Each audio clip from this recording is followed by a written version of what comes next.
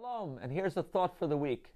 They tell the story that the fifth Rebbe of Chabad, his name was Reb Shalom Dov Ber, and around this time of the year is when we celebrate his birthday. When he was a little boy, 4 or 5 years old, he came to see his grandfather, Rab Menachem Mendel, the Tzemach Tzedek, the third Rebbe of Chabad, on this week's Torah portion. And he cried out to him, he said, it says that God showed himself to Abraham, but why doesn't he show himself to me? You know, I will tell you that one of my kids, I had the blessing, when he was a little boy, he was crying one night, and I asked him, why are you crying? He says, why can't I see God? Why can't I see Hashem? And his grandfather answered him as follows, that when a Jewish person at age 99 years old is ready to have a bris, a circumcision, a righteous person at that age ready to do that, he's worthy that God should show himself to him.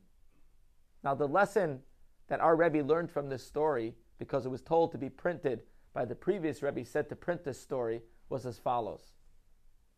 We have to know that when it says that God showed himself to Abraham, it doesn't say Abraham, it says to him, meaning to every one of us. Every one of us, the nation of Israel, God shows himself to all of us. God is with us every moment. The only thing is, we can't see it with our eyes. The little boy was crying, why? I know he's here with me, but why can't I see it? So his grandfather said, because you need to be worthy of seeing it. That's not automatic. And the lesson for us is like this. A lot of people want to talk about the concept of loving God, fearing God, having awe of God.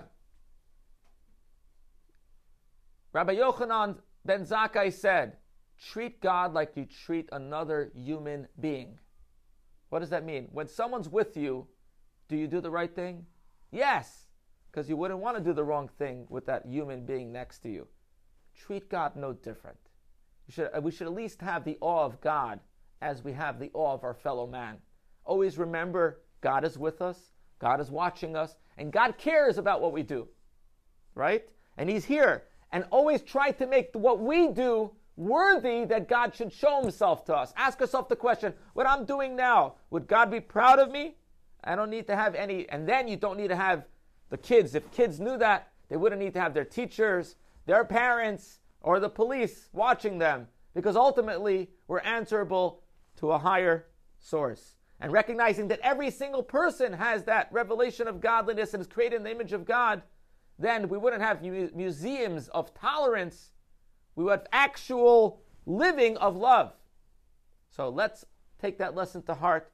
Let's try to make our next deed worthy of not only having God with us, but being proud of us and being able to see that revelation.